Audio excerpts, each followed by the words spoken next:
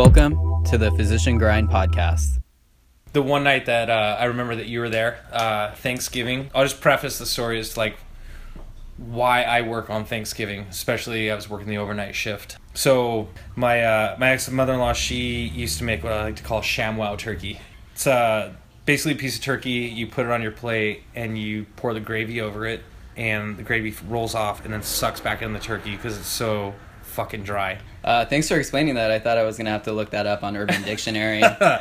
No, you could actually put that on Urban Dictionary, ShamWow turkey. All right. So anyways, I dreaded going over to dinner for Thanksgiving, so I'd always use the excuse I have to work. So I go into work, and obviously they give me the dungeon patients. These are basically your psych patients, new onset psych patients, drug overdose patients, drunk patients that obviously have abnormal vital signs. And I'm sitting there, it's probably about like, I don't know, 11 o'clock at night, and fire brings in a patient, male, acting abnormal, no reason why, and somewhat cooperative, and everything else is fairly normal on this guy.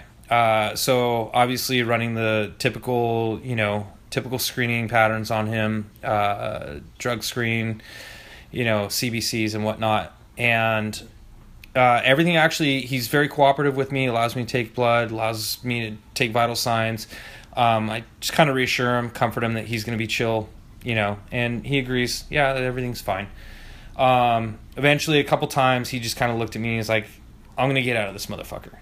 So he's alert and oriented. And I'm like, all right, well, we want to help you out, obviously. So after trying to convince him to stay after, 20, 30, 40 minutes or whatever, he's finally like, all right, I'm out. So he walks out, totally fine, comes back in about 5 minutes later, followed by his mom and his stepfather. And they go back into the room. I was like, all right, let's go back in your bed. I hadn't filled it yet.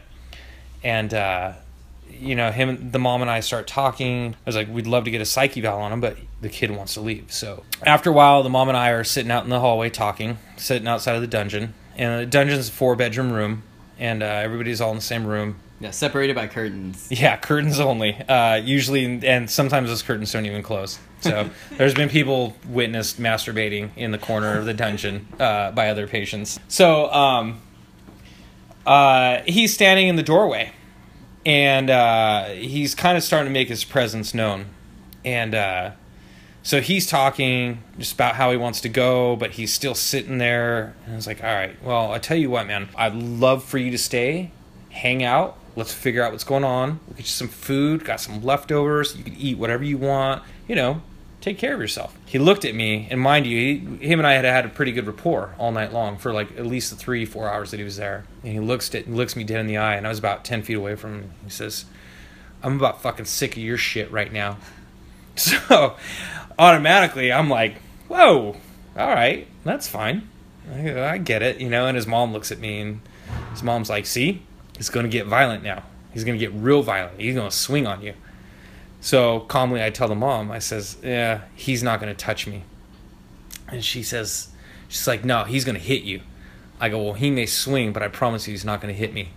And I remember that, and I think one of the cops came over during that time because he heard all the ruckus, right? So I had one of the unit secretaries call the sheriffs, and so there was four deputies standing there, and he eventually comes back out in the hallway, and I'm standing on his left side, perpendicular to him. He's facing a wall, and without even looking at me, he just I just saw his body turn, look down at his right hand behind his back, and it was making a full haymaker swing at me. And I saw it coming. And the first thing I did, I just kind of leaned back, ducked it out, and he went and he punched the wall. And I remember he knocked off, he punched a hand sanitizer dispenser so hard he knocked it off. And I just looked at that thing. I was like, fuck, that thing was going to be my head, you know? And by the time he hit the dispenser, the deputies were on top of him. So it was a full-on wrestling match. They're trying to wrestle with him. They're tasing him. One guy fucking buzzing him. He's fighting so hard. They're on top of him and whatnot. Fight or flight instincts come in. So I come around to the top of the head, and all of a sudden the doors open up. Those doors that separate the main ER and the back hallway and chair area. And I look up, everybody was just standing. There was 25 people standing at that door just because they heard the commotion. And I'm just like, so the first thing that comes to my mind, I look at his mom, I go, I told you! I fucking told you! He's too slow! You're too slow for me! You know, and everybody's just like, what the fuck is Brian saying, dude? I was just like, because nobody knew. Nobody heard the conversation before. So, it's like, I told Mom, it's like, he's not going to hit me. He's not going to hit me.